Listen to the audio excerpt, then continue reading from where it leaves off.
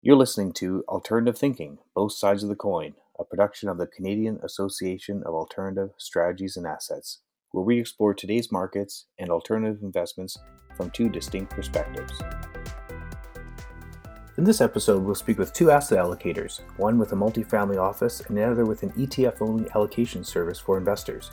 Both have a great deal of experience across many asset classes during many markets, and we'll talk about the current market dynamics and infrastructure of trading and where it's headed.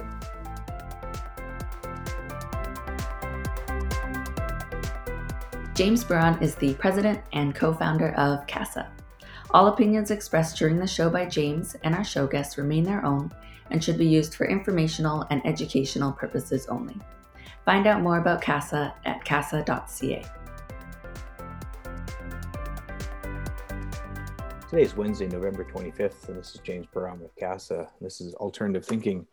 Today we have Rob Duncan with Four Strong Global Asset Management and Stephen Adang with Anchor Pacific Investment Management. We'll start with self-introductions. Maybe we'll start with you, Steve. Hi, James.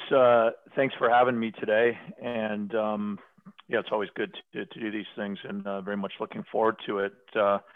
So Anchor Pacific is, we're out in Western Canada in Vancouver, and we function as an outsourced chief investment office that provides discretionary and advised services for families. And we work with other asset allocators and asset owners with respect to their portfolio construction, risk analytics, and manager and strategy selection.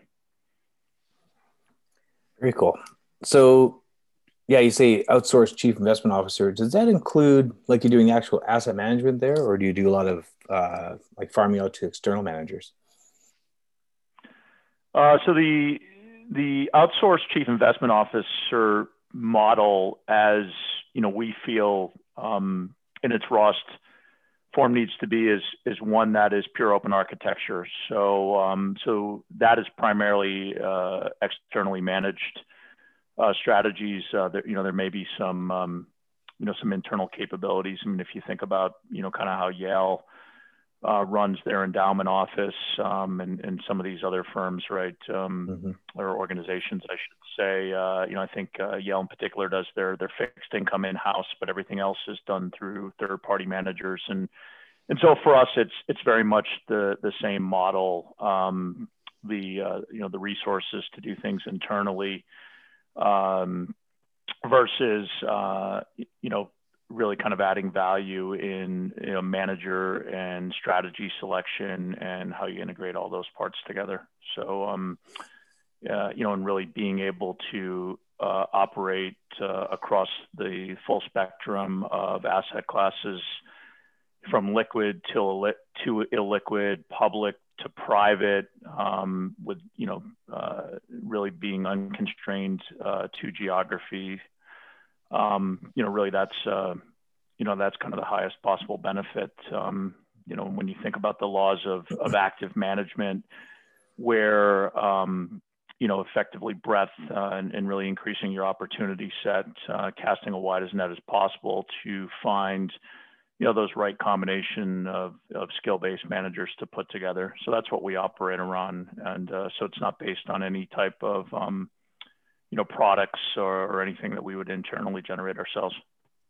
Cool. So you cast a wide net. That's excellent. So when it comes to the asset mix, are you what's kind of your typical asset mixes, if there is one, and how much would you have, say, in the private realm, like specifically like offering memorandum stuff or closed-end funds versus the more public market prospectus-based funds or publicly traded securities?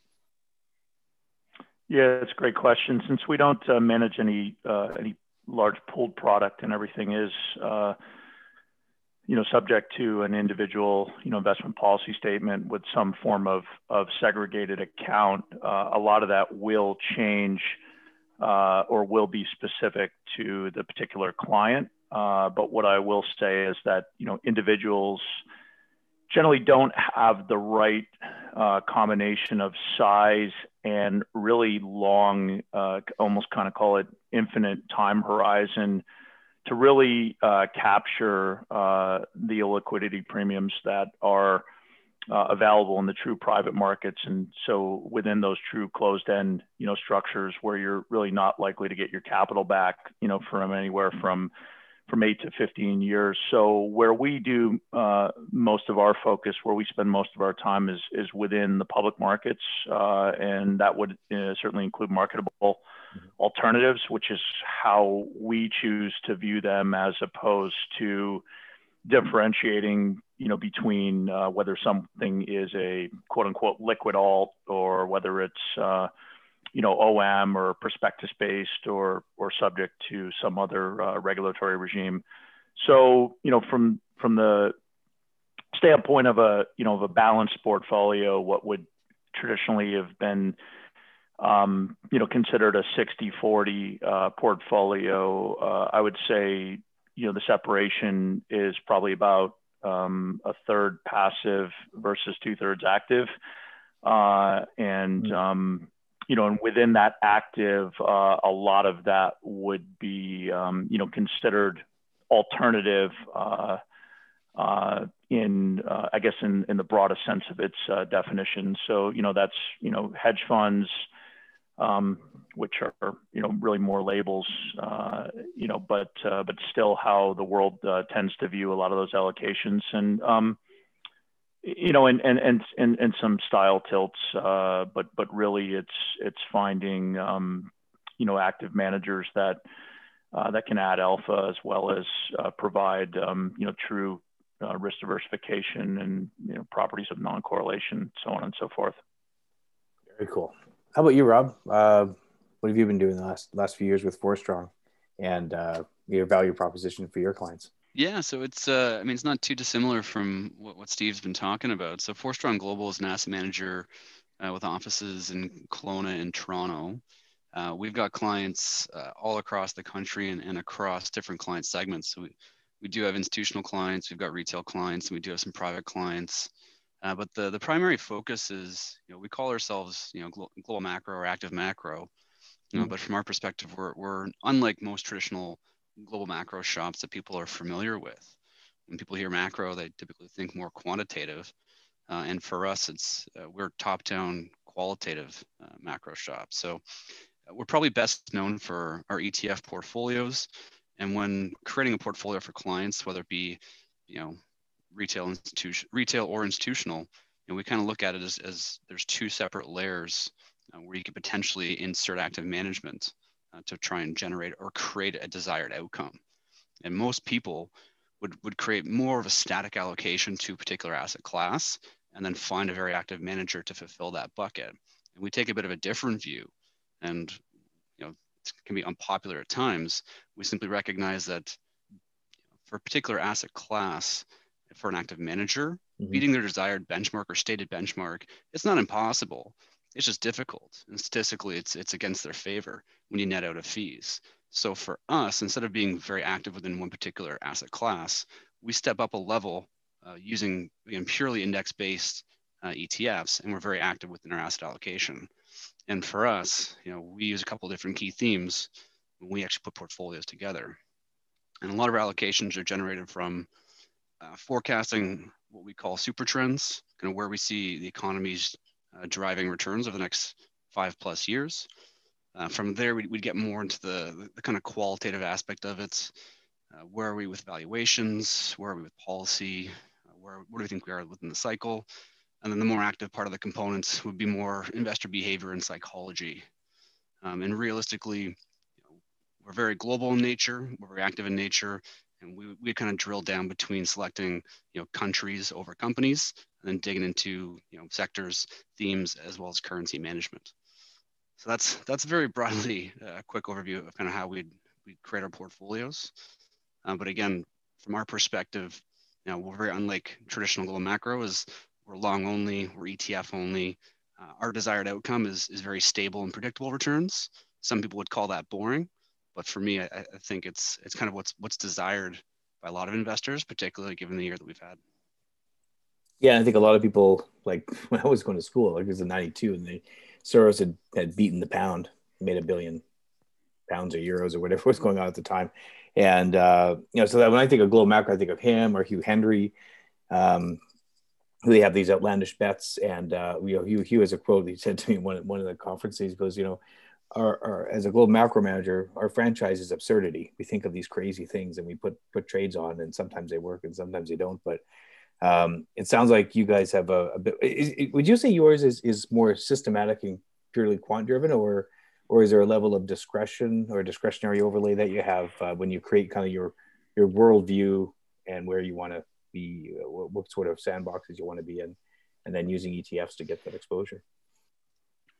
Yeah, so kind of like I said, we're non-traditional macro. Most people think of macro as taking outsized or outlandish bets or purely quantitative, systematic in nature. That's not us. We're much more qualitative in nature. We do have a quantitative input as part of the portfolio, but it's really not a key or core driver. For us, it's realistically, well, most of our peers on Bay Street, 90% of our peers on Bay Street are looking into a particular company, breaking it down, looking at its balance sheet, its financial statements, trying to figure out where growth is going to come from. Instead of doing that for a single company, we'll actually do that for countries. Like, what is driving growth or returns within a country? And then from there, is it being pushed by one particular sector or one theme? And that's where we'd make the overall allocation. So we try and reduce the idiosyncratic risk of single security selection to focus on what's driving the biggest core part of that return, which arguably, I mean, we can point to a lot of different reports or studies in time, where we would argue that the majority of returns is going to come from your overall asset allocation. Then up next would be your style bet, and then from there, it's the smallest component would be your alpha component, which would stem from security selection or even security timing. Rob, what's your baseline in terms of are you operating out of a 60-40 framework and working off that baseline? Are you targeting a specific risk metric like could be simple standard deviation of a return or max drawdown? Like how are you kind of starting the process of building a macro based portfolio? Yeah, that's actually a really good question, Steve. So if you look at the strategies that we offer, so we have 9 strategies across the firm, 6 of which I'd say are much more solutions oriented or structured, I guess you could say. We've got a core series and a global series. The core series has been around for forever. And the concept behind it is that roughly half of its content is mandated to be in Canada. The other half is going to be global oriented. And this kind of stems from a lot of our early clients back in the day that were traditionally financial planners or advisors that wanted a one-ticket solution. So it kind of mandated that we had Canada in there. Within those 2 series, we do kick out 3 separate risk buckets. It would be income oriented, balance oriented, and growth oriented. And within that framework, we do have some pretty wide ranges that we can play with, but the ranges also restrict us that we can't be 100% cash or 100% gold. People are going to know generally what this is going to look like over time, but it does give us some flexibilities. And then as you move from core to global, our global series is purely a global or globally oriented strategy. I think we've got about 2, maybe 3% exposure to Canada in there in aggregate, and kind of the same risk buckets, income, balanced, and growth. So again, non-vol targeting for us, we are risk managers first and foremost. We're trying to generate the best Sharpe ratios and trying to reduce drawdown relative to our benchmark. And if you look at how we're positioned, and maybe I'm getting a little ahead of ourselves, we've been pretty risk on, actually probably the most risk on this firm's ever been since the drawdown in March when we did our rebalance on March 24th. And we still have a very, very strong view for markets going forward. So we are quite tilted to risk within equity and actually pretty heavy tilts globally and to emerging Asia as well. Cool. And I guess getting more granular, which countries are you guys into now? You said you get your full on risk on, or as much as you've ever been, but where are you guys placing the money? Yeah, another great question. We are very, very large holders of single country ETFs. I think they're great tools for getting exposure to exactly what you want. And I can rhyme off a whole bunch of them to be very targeted. We are quoted in the press a lot talking about Asia or emerging Asia and China particularly. So yes, we do have a couple of ETFs that do focus on China, whether it's China large cap or even China A shares. We've also done a few interesting plays around China that was actually we're trying to figure out which countries could have benefited from trade war frictions. So we would have exposures to Taiwan, Vietnam, South Korea.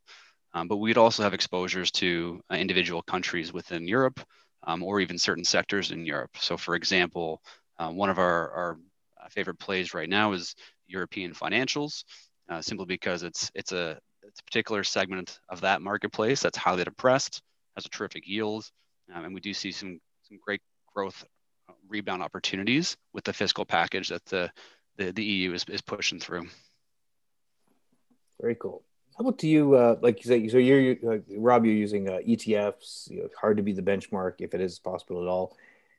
Maybe over to you, Steve. How do you choose managers? And obviously, there's return. Like you say, you mentioned some of the other metrics. There's risk. There's Sharpe ratios and Sortinos and all these types of things. But how do you go about sourcing managers to place your clients' money with? The kind of framework that you use. Yeah, I mean, there's obviously multiple layers to the process, right? And you have to have a starting point first and foremost. So when you think about a pure mandate that is multi-asset versus something that is a little bit more strategic or narrow in context, for instance, a market dislocation opportunity, right? Which these types of opportunities, and maybe we'll talk to them a little bit later. They weren't really available prior to March, and you had assets really globally that were vol was compressed, and and you really didn't have a lot of cheap assets that could be monetized, without using leverage and other things like that. We look at say adding a manager. It's going to be different than building a portfolio from the ground up, and we build our portfolios based on the same philosophy. So it's not like every multi-asset portfolio is you're starting from square one. So how we get to a specific manager is it's part analytical, and we run heavy quant just to once again to see about persistence of return, to measure statistical significance across I think we have 60 different risk metrics that we look at across multiple dimensions of time, and really what we're looking for is we're looking for managers that not only don't correlate with the equity markets, but also that don't correlate with one another. And that is the more challenging thing. And I think it's very hard to do it if you're not doing it systematically and with technology as your tools. And kind of once you have your core stable of jockeys, and for us, we're really then the qualitative aspect is understanding what risk exposures a manager is actually taking. We want to know how they blow up. So it's not just about the numbers, being there in kind of a pure black box format.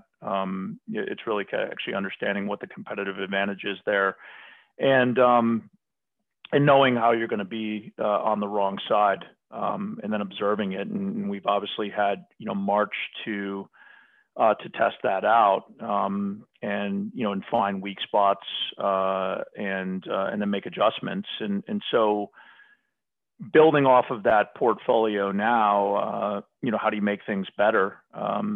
For us, we generally don't look at managers in isolation, but we look at managers in groups. So for instance, there's a big hedge fund conference, virtual hedge fund conference, that took place back in October. About 300 different managers all looking to do video conferences with asset allocators, and they're all posting returns. And so we ran all those returns through a model that over a couple of hours we had a lot of outputs that we could look at, so that we could narrow down who we might want to take a harder look at.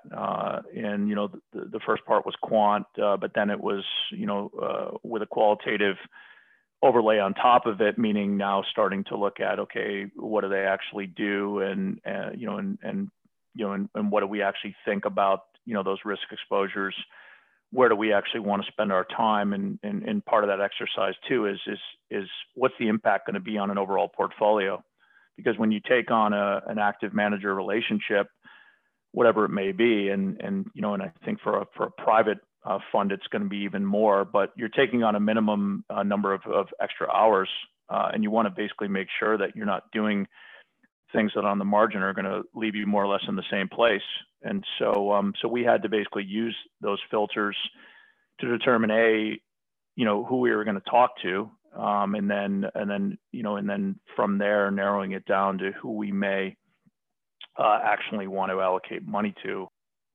Cool. I got a question for actually structural diligence that you do for Rob, but we're going to go to ops DD. Stick with Steve for a bit.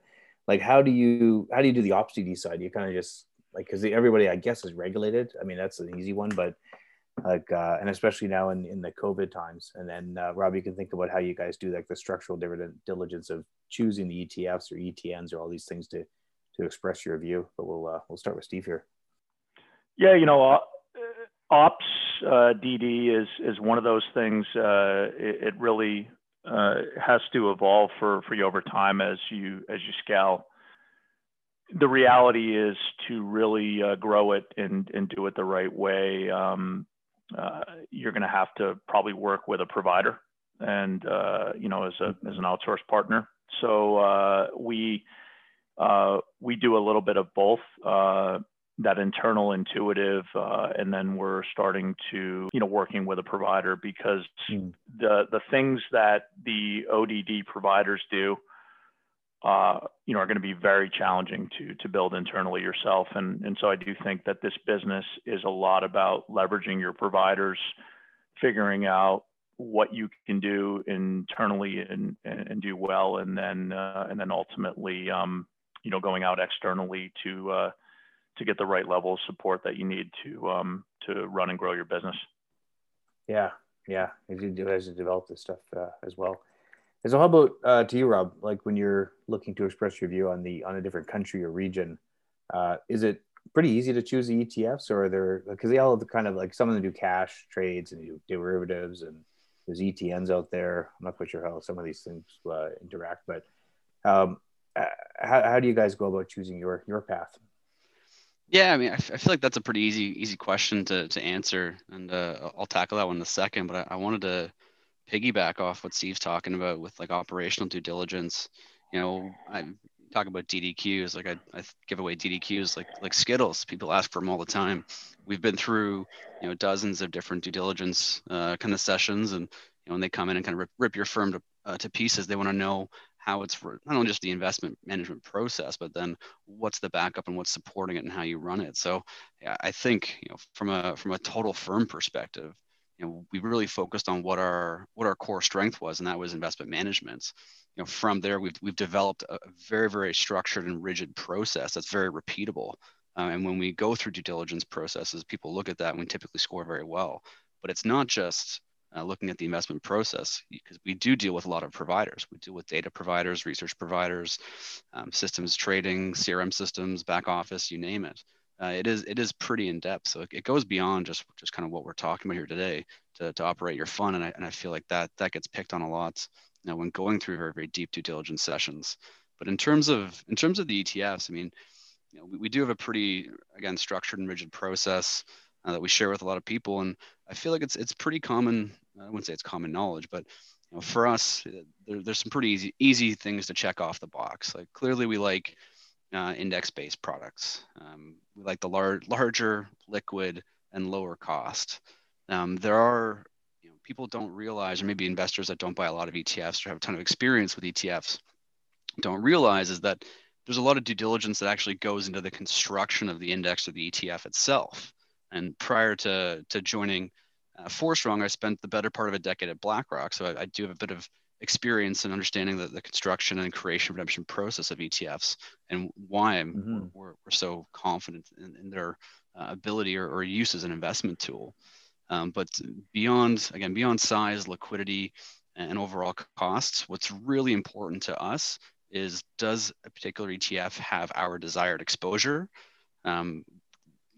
Regardless of how niche or how broad it is, what does that look like? And then we'll go through some basic quantitative assessments and then qualitative. And some of the qualitative stuff could be very, very straightforward. Is, what does their overall tracking ratio look like against the benchmark? What has their tax impact been from the trade team? I've talked a lot with people about using fully replicated versus synthetic or total return swap based ETFs. It really comes down to, I guess, personal preference.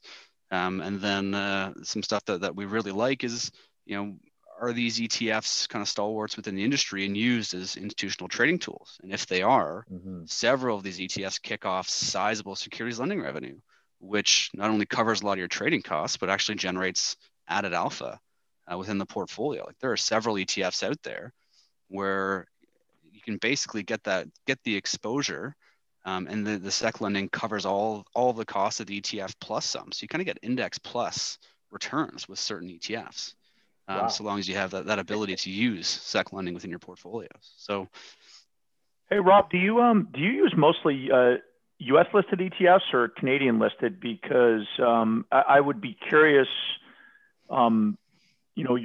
your thoughts on the liquidity within Canada of the ETF sector, that where particularly anything that's not a main kind of a top kind of holding.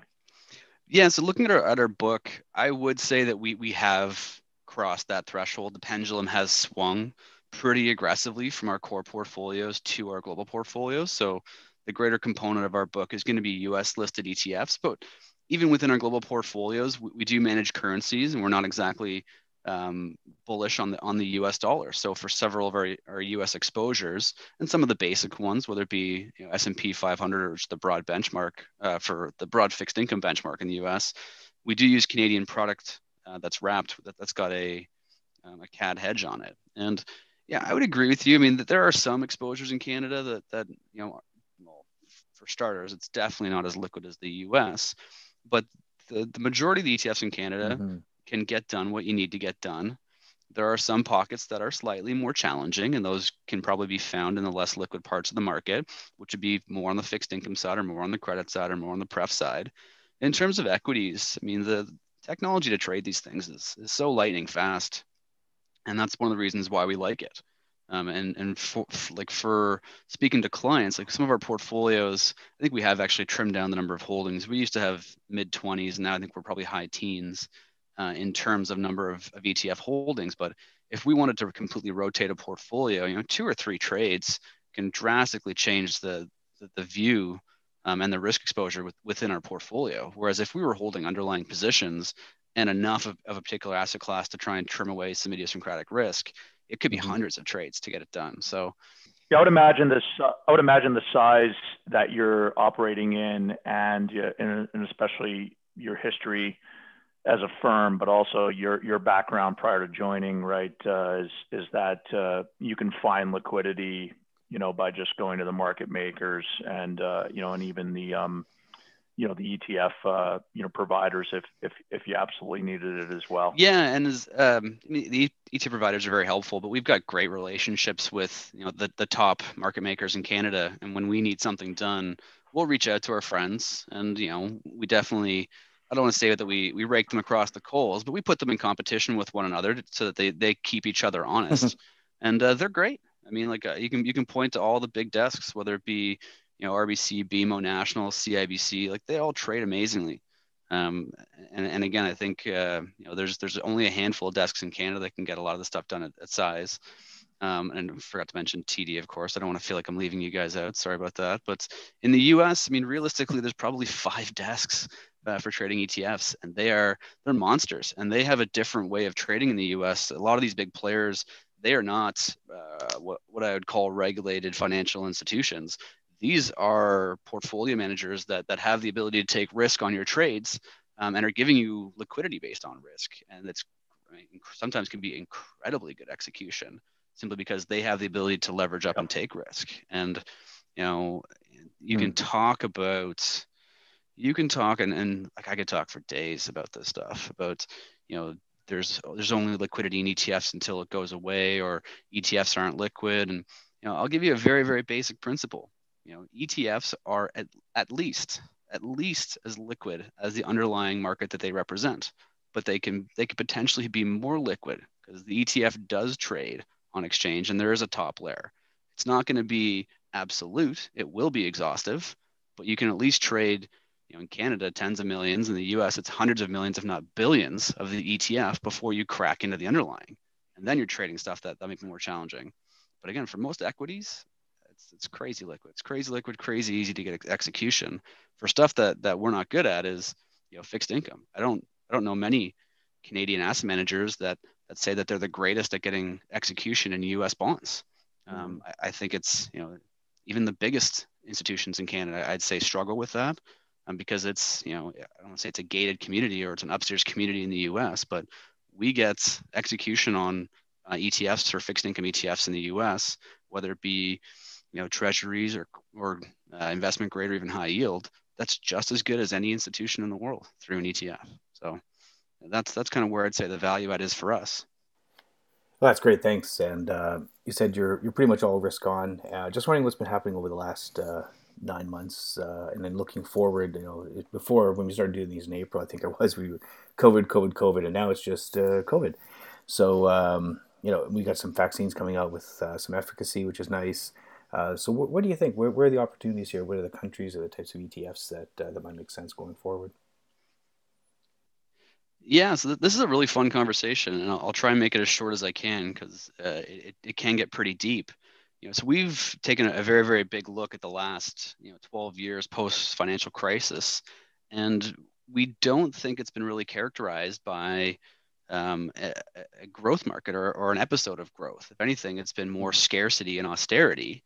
And what you've seen from that is that companies that exhibit growth-like returns or growth-like opportunities have performed incredibly well because it's kind of been there's been a scarcity of growth. So these valuations have done incredible, and we're speaking to like the U.S. large caps or even the U.S. technology companies. They've done incredibly well. And coming out of the pandemic, crisis always creates room for new policy, and we've seen this with. I guess we already had low interest rates coming into this, but we've seen this with absolute ridiculous stimulus packages, both fiscal and monetary. And what's amazing out of the pandemic, and it took a pandemic to actually get decent fiscal packages, decent fiscal policy from countries around the world. Because for the last 12 years, the bankers have been the ones that have been leading the charge, and they basically were looking at governments like rates are zero or negative. Like what else? And we're buying everything in sight. Like what else do you want me to do here? And now governments have said, okay, it took a pandemic. We got to do this. We're stepping in, and we're doing these massive fiscal packages. So we do think that this era of policy or loose policy will continue. And once you turn these taps on, it's very difficult to turn them off. And these things typically last years, not months or quarters. And what's happened is it's kind of restarted an opportunity for growth or a reset, where I think you're starting to see the rest of the market that was struggling in times where growth was scarce start to reflate and catch up to their peers that were getting outrageous valuations because they had growth opportunity. So that's kind of our view. It's not the core piece of it, but we are slowly approaching MMT like policies, which is kind of interesting. And we did a huge piece recently about this, and I'm actually prepping a podcast as well. But it's very supportive of a growth like environment. And even looking at central banks, they're welcoming and changing policies to welcome inflation. So we do think that there's room to go here. We do think that it's going to be very accommodative.